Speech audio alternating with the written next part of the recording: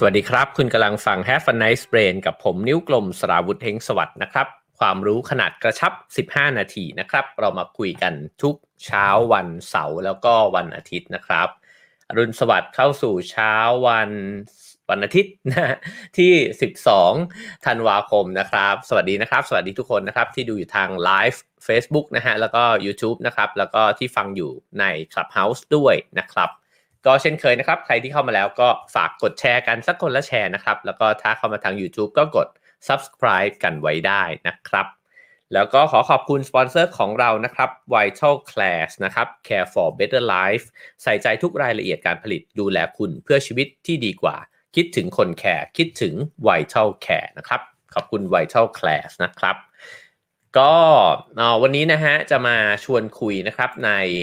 หัวข้อที่คิดว่าทุกคนน่าจะเคยประสบนะฮะแล้วก็หลายๆคนอาจจะประสบอยู่บ่อยๆด้วยซ้ำนะฮะนั่นก็คือความกังวลนะครับทีนี้ความกังวลมันก็อาจจะเกิดขึ้นใน2ลักษณะนะฮะนั่นก็คือความกังวลที่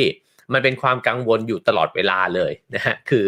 เวลาใช้ชีวิตไปก็มีความรู้สึกว่ากังวลใจอะไรบางอย่างนะครับซึ่งสิ่งนี้เนี่ยถ้าไม่ได้นั่งลงนิ่งๆบางทีมันก็ไม่ค่อยชัดเจนนะครับว่าตกลงแล้วเรากังวลอะไรอยู่นะครับกับอีกแบบนึงเนี่ยก็คือมันจะมีเหตุการณ์สำคัญนะฮะที่เราจะต้องลงมือทำอะไรบางอย่างนะครับแล้วก็พอจำเป็นที่จะต้องไปอยู่ในสถานการณ์ที่มันสำคัญขนาดนั้นเนี่ยมันก็จะเกิดความกังวลขึ้นนะครับผมเชื่อว่าหลายๆคนก็คงจะคิดออกว่ามันคืออะไรนะฮะอาจจะลองพิมพ์คอมเมนต์กันเข้ามาก็ได้นะครับว่าคิดถึงเหตุการณ์อะไรบ้างนะครับผมลองยกตัวอย่างดูว่าเช่นสัมภาษณ์งานนะครับสมมุติว่าเราส่งจดหมายฉบับสมัครงานเข้าไปแล้วเนี่ยแล้วก็ถูกเรียกตัวเข้าสัมภาษณ์นะครับเราก็จะมีความรู้สึกเป็นกังวลทั้งตื่นเต้นแล้วก็กังวลเนี่ยไปพร้อมๆกันนะครับอาจจะเป็นการสอบสัมภาษณ์เข้ามหาวิทยาลัยนะครับหรืออาจจะเป็นการนัดเดทครั้งแรกก็เป็นไปได้นะครับหรือมันอาจจะมีงานใหญ่มากๆที่คุณจะต้องเข้าประชุมนะฮะแล้วก็จะต้องพรีเซนต์สิ่งที่คุณคิดมาในนั้นนะฮะหรืออาจจะเป็นการพูดในที่ชุมนุมชนต่างๆนานานะครับอย่างตัวผมเองก็เคยผ่านประสบการณ์ที่วิตกกังวลแล้วก็ตื่นเต้นแบบนี้เนี่ยมาหลายรูปแบบด้วยเหมือนกันนะครับที่พูดมาทั้งหมดนี่ก็ล้วนแล้วแต่เคยวิตกกังวลมาทั้งสิ้นนะครับตัวผมเองเนี่ยเคยทำทอล์กโชว์นะครับใน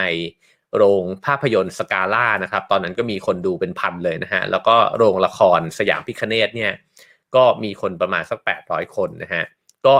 ซ้อมมาดิบดีเนิ่นนานนะฮะแต่ว่าทุกครั้งที่กำลังจะก้าวขึ้นไปบนเวทีก็มีความรู้สึกกังวลนะครับเวลาที่จะต้องไปบรรยายกับผู้คนเยอะๆก็กังวลนะครับหรือว่าตอนที่ทำรายการโทรทัศน์สดครั้งแรกเนี่ยก็กังวลมากๆนะฮะเพราะฉะนั้นเนี่ยเหตุการณ์กังวลเนี่ยมันก็เกิดขึ้นในสิ่งที่เราให้ความสำคัญกับมันนั่นเองนะครับแต่ว่าครั้นจะบอกว่าอย่าไปกังวลเลยนะฮะคนมักจะปลอบใจกันแบบนี้ใช่ไหมครับว่าเฮ้ยอย่าไปกังวลมันไม่มีอะไรหรอกอะไรเงี้ยนะฮะก็เรามักจะคิดในใจว่ามึงก็ลองมาเป็นกูดูสินะ ก็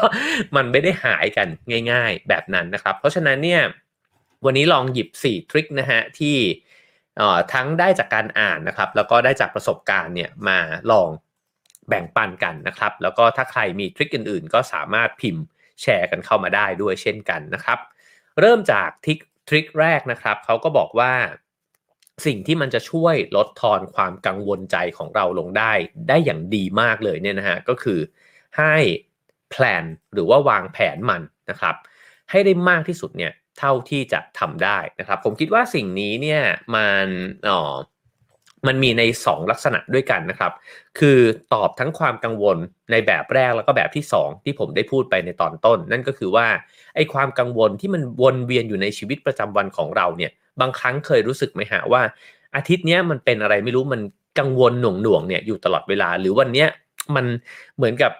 คิดอะไรแล้วมันก็ไม่ค่อยมีสมาธิเพราะว่ามันกังวลอะไรบางอย่างอยู่นะครับอย่างแรกเลยเนี่ยก็ลองเขียนมันออกมาว่าตกลงแล้วเนี่ยมันมีภาระหน้าที่ความรับผิดชอบอะไรบ้างนะฮะที่เราจำเป็นจะต้องทำอยู่ในตอนนี้เนี่ย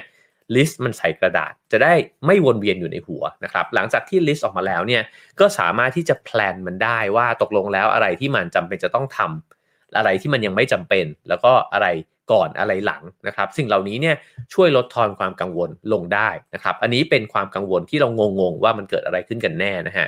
ทีนี้มาถึงไอ้เจ้าความกังวลที่มันเป็นเหตุการณ์สำคัญ ที่เราจะต้องไปทำนะฮะหลายครั้งเนี่ยที่เรากังวลก็เป็นเพราะว่าเรารู้สึกว่าไม่มั่นใจแล้วก็ไม่แน่ใจว่าฉันจะทำมันได้ดีไหมฉันพร้อมสำหรับมันแล้วหรือยังนะฮะเพราะฉะนั้นเนี่ยการที่ได้เตรียมนะฮะตัวเองฝึกซ้อมแล้วก็ได้วางแผนต่างๆนะฮะอย่างดีที่สุดเนี่ยจะช่วยลดทอนความกังวลไปได้ไม่มากก็น้อยแต่สำหรับผมเนี่ยคิดว่ามากเลยทีเดียวนะฮะสมมุติว่าจะต้องไปพรีเซนต์งานนะครับถ้าเรายังมีความรู้สึกว่าเรายังทำมันได้ไม่ดีเนี่ยมันจะกังวลไปจนกว่าจะถึงวินาทีที่จะต้องพรีเซนต์งานเลยนะฮะแต่ถ้าเริ่มเตรียมสไลด์แล้วก็เห็นแล้วว่าเฮ้ยเอาอยู่อ่ะอย่างน้อยเนี่ยเข้าใจในสิ่งที่จะพูดเนี่ยทั้งหมดเลยนะฮะมันก็จะมั่นใจมากขึ้นถ้ายังมั่นใจไม่พอเนี่ยผมว่าซ้อมเลยเปิดสไลด์แล้วซ้อมนะฮะซ้อมในใจก็ได้หรือจะซ้อมแล้วพูดออกมาเลยก็ได้นะครับหรือดีกว่านั้นอีกก็คือว่ามีเพื่อนหรือว่ามีคนใกล้ชิดเนี่ยนั่งฟังไปเลยนะฮะผมเนี่ยหลายครั้งที่ถ้าเกิดว่าจำเป็นจะต้องบรรยายครั้งสำคัญนะครับหรือว่าเรื่องตอนทอล์กโชว์นี้ไม่ต้องห่วงนะฮะคือซ้อมเนี่ยไม่รู้กี่ครั้งเลยนะฮะมันก็จะมั่นใจมากขึ้นว่าเวลาเราพูดตรงนี้เนี่ยมันเข้าใจง่ายแล้วหรือยังนะครับคนอื่นเขาฟังแล้วเขาหงุดหงิดหรือเปล่าตรงเนี้ยมันซับซ้อนเกินไปไหมนะฮะมันต้องเติมอะไรเข้าไปหรือเปล่ามันเริ่มเบื่อแล้วหรือเปล่านะฮะก็สอดแทรกมุกตลกลงไปบ้างไหมนะฮะสอดแทรกเพลงสอดแทรกคลิปอะไรลงไปบ้างหรือเปล่านะครับสิ่งเหล่านี้เนี่ยการซ้อมการแพลนนะฮะมันจะช่วยทำให้ความกังวลเนี่ยลดน้อยลงมากฉะนั้นเวลาที่กังวลแล้วเราไม่ได้ซ้อมไม่ได้แพลนเนี่ยบางทีก็อาจจะต้องหันมามองตัวเองเหมือนกันว่าเฮ้ยที่เรากังวลก็เพราะว่าเรายังไม่ได้ทำกับมันได้เต็มร้อยจริงๆนะฮะเขายังพูดถึงด้วยนะครับว่ามันไม่ใช่เพียงแค่เหตุการณ์สำคัญที่มันเป็นเรื่องการงานเท่านั้นสมมุติว่ามีการนัดเจอกันนะฮะกับคนที่เรากำลังจีบอยู่นะฮะเขาก็มีการยกตัวอย่างด้วยเหมือนกันนะครับว่าคุณลองแพลนสิว่ามันจะมีบทสนทนาอะไรที่มันน่าสนใจเนี่ยอยู่ในใจบ้างนะฮะอย่างน้อยเนี่ยคุณก็ มี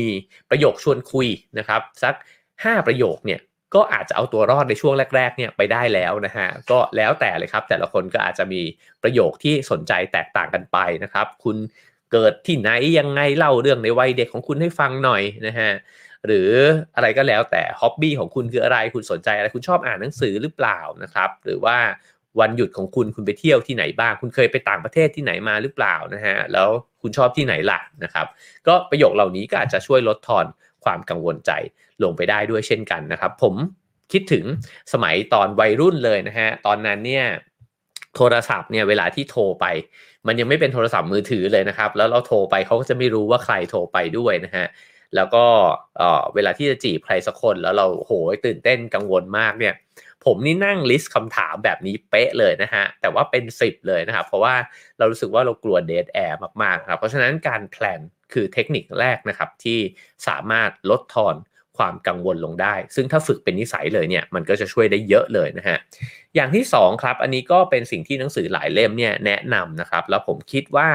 อันนี้คือสิ่งที่ช่วยได้มากเลยนะฮะนั่นก็คือ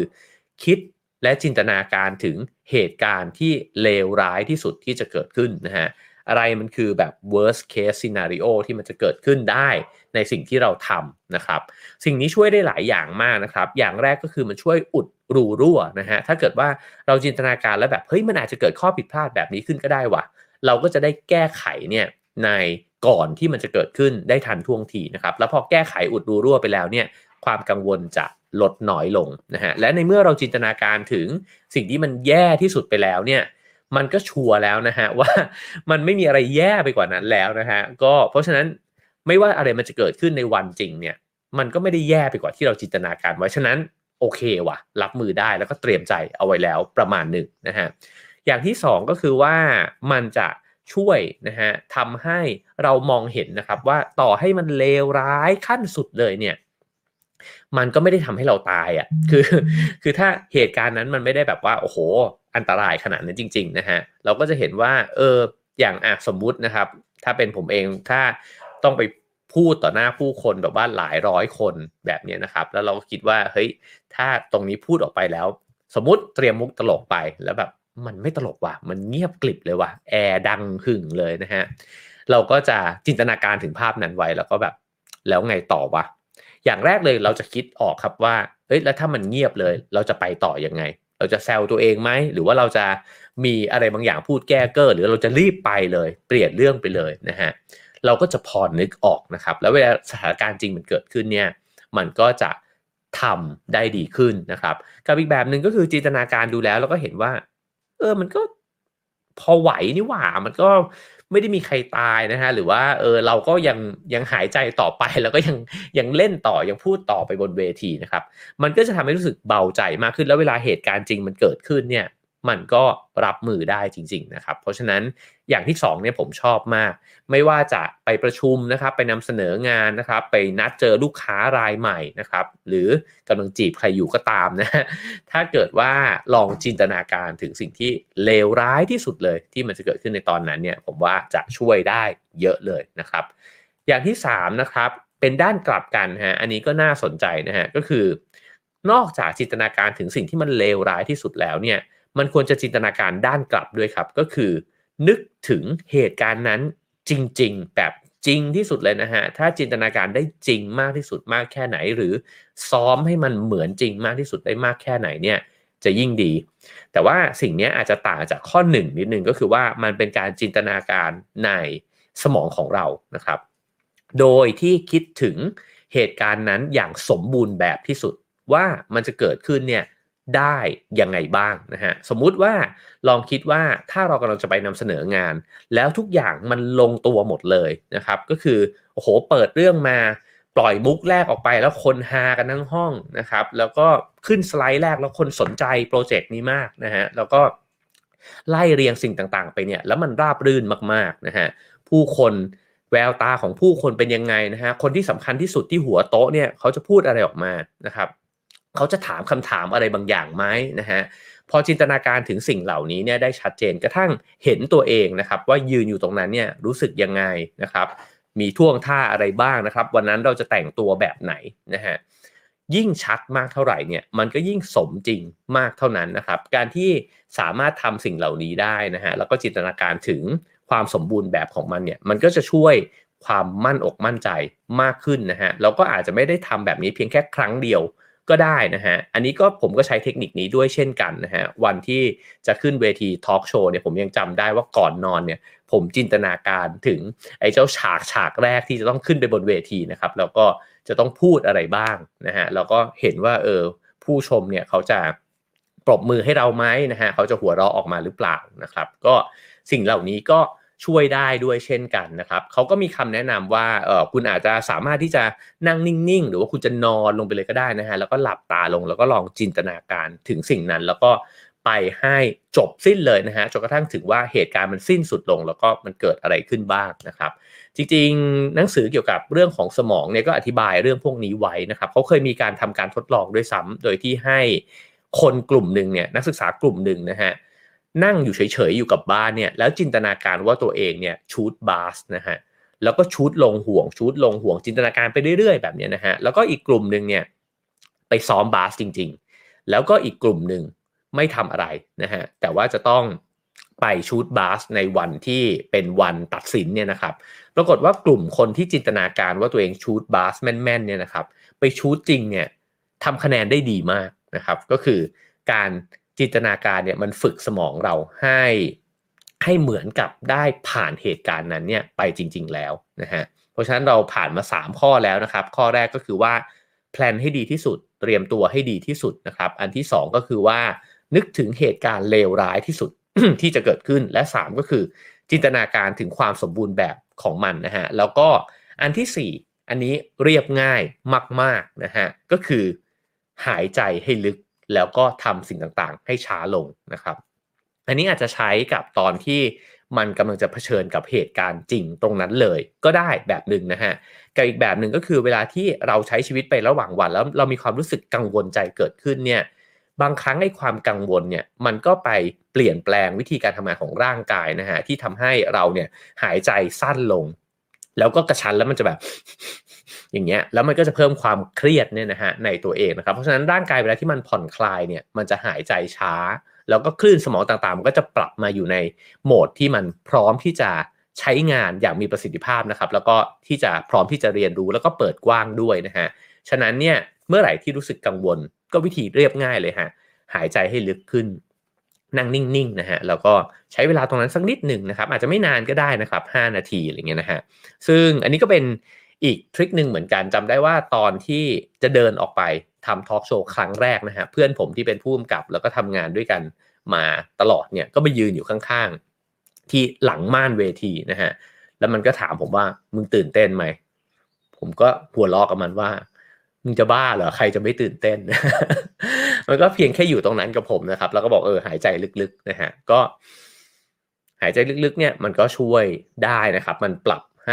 ห้ร่างกายของเราเนี่ยมันกลับมาอยู่ในสภาวะที่มันปกติสมดุลขึ้นนะครับก็ใช้ได้ทั้ง4แบบเลยนะฮะแล้วผมคิดว่ามันเป็น4วิธีที่เรียบง่ายนะครับแต่ว่าถ้าได้ทำกับเหตุการณ์ที่มันสำคัญจริงๆเนี่ยผมเชื่อว่าจะช่วยลดทอนความกังวลใจลงไปได้เยอะแล้วก็กับเหตุการณ์ที่อาจจะไม่ได้รู้สึกว่ามันสำคัญขนาดนั้นนะครับถ้าได้มีโอกาสทำ4อย่างนี้เนี่ยก็เชื่อว่าจะลดทอนความกังวลในชีวิตของเราลงได้เช่นกันนะครับผมทวนอีกครั้งนะฮะ4อย่าง1ก็คือแพลนให้ดีที่สุดนะครับลองกางมันออกมาว่ามันจะเกิดอะไรขึ้นบ้างเราจะต้องทำอะไรบ้างนะฮะเตรียมมันให้ดีนะครับอุดรูรั่วทุกอย่างแล้วก็พอมั่นใจมากขึ้นแล้วเนี่ยก็กังวลน้อยลงเองนะฮะซ้อมได้ซ้อมนะครับ2ก็คือว่าถามตัวเองครับว่าอะไรมันจะเป็นสิ่งเลวร้ายที่สุดที่มันจะเกิดขึ้นในเหตุการณ์สำคัญครั้งนั้นนะฮะไม่ว่าจะเป็นพรีเซนต์งานไปจีบผู้หญิงจีบผู้ชายนะฮะหรือว่าจะเป็นการประชุมครั้งใหญ่เป็นการพูดในที่ชุมนุมชนนะฮะเหตุการณ์เลวร้ายสุดๆเลยที่จะเกิดขึ้นจะเกิดอะไรขึ้นได้บ้างอุดรูรั่วมันนะฮะแล้วก็เห็นภาพว่าสุดท้ายแล้วก็ไม่มีใครตายนี่หว่านะฮะไม่ได้หนักหนาขนาดนั้นอันที่3ก็คือจินตนาการถึงความสมบูรณ์แบบที่สุดนะฮะที่มันจะเกิดขึ้นได้ในสิ่งที่เราจะลงมือทำมันจะเพอร์เฟกต์แบบนั้นเลยเนี่ยจะเป็นยังไงวันจริงเนี่ยอาจจะไม่ได้เพอร์เฟกต์ขนาดนั้นนะครับแต่อย่างน้อยมันจะเข้าใกล้เคียงจุดที่ดีที่สุดเท่าที่เราจะทำได้นะฮะแล้วก็ข้อที่4เรียบง่ายมากนะครับเมื่อไหร่ที่ตื่นเต้นแล้วก็กังวลใจสูดหายใจลึกๆกลับมาอยู่กับเนื้อกับตัวนะครับแล้วก็อยู่ตรงนี้แหละไม่ต้องไปคิดถึงเหตุการณ์ที่มันจะเกิดขึ้นข้างหน้านะครับปล่อยให้เรื่องพรุ่งนี้เป็นเรื่องของพรุ่งนี้ปล่อยให้เรื่องของชั่วโมงข้างหน้าเป็นเรื่องของชั่วโมงข้างหน้านะครับเมื่อเราอยู่กับตรงนี้เราก็จะมีสมาธิกลับมาอยู่กับเนื้อกับตัวอีกครั้งแล้วก็พร้อมที่จะทำหน้าที่ของเรานะฮะในแบบที่เราทำได้ดีที่สุดเพราะว่าเราแพลนมาอย่างดีแล้วนะครับทั้งหมดนั้นก็คือสิ่งที่เอามาฝากกันในวันนี้นะครับเพื่อเป็นฝึกให้เป็นนิสัยนะฮะ4นิสัยที่จะเอาชนะความกังวลหรือว่าความกังวลใจไปได้นะฮะก็หวังว่าจะเป็นประโยชน์บ้างไม่มากก็น้อยนะครับขอบคุณทุกคนนะครับที่ฟังมาถึงตอนนี้นะฮะก็ให้คะแนนความพึงพอใจกันเข้ามาได้นะครับ5 4 3 2 1นะฮะแล้วก็ขอบคุณสปอนเซอร์ของเราด้วยนะครับ Vital Class นะครับ Care for Better Life ใส่ใจทุกรายละเอียดการผลิตดูแลคุณเพื่อชีวิตที่ดีกว่าคิดถึงคนแคร์คิดถึง Vital Care นะครับก็ขอบคุณทุกคนนะครับแล้วก็สามารถสั่งหนังสือกันได้นะครับแอดไลน์@browfinger ไว้นะครับเห็นหลายคนอ่านจบกันไปแล้วนะฮะบางคนบอกจบไปแล้วเล่มนึงบางคนบอกจบไปแล้ว2เล่ม Amazing มากนะฮะขอบคุณผู้อ่านทุกคนมากๆนะครับแล้วก็หนังสือกำลังทยอยส่งไปนะครับค่อยๆตามไปเรื่อยๆนะฮะตอนนี้นี่ส่งไปถึงออเดอร์ที่ 2,000 แล้วนะครับก็จะค่อยๆทยอยไปใครอ่านจบแล้วอย่าลืมรีวิวนะครับและแฮชแท็กมาด้วยนะฮะแฮชแท็กBrowfinger ก็ได้นะครับหรือว่าจะความจริงไม่ได้มีหนึ่งเดียวหรือ Have a nice life ก็ได้เช่นกันนะครับขอบคุณทุกคนเลยนะครับแล้วเจอกันพรุ่งนี้นะครับกับ Have a nice day นะครับแล้วเจอกันครับผมสวัสดีครับ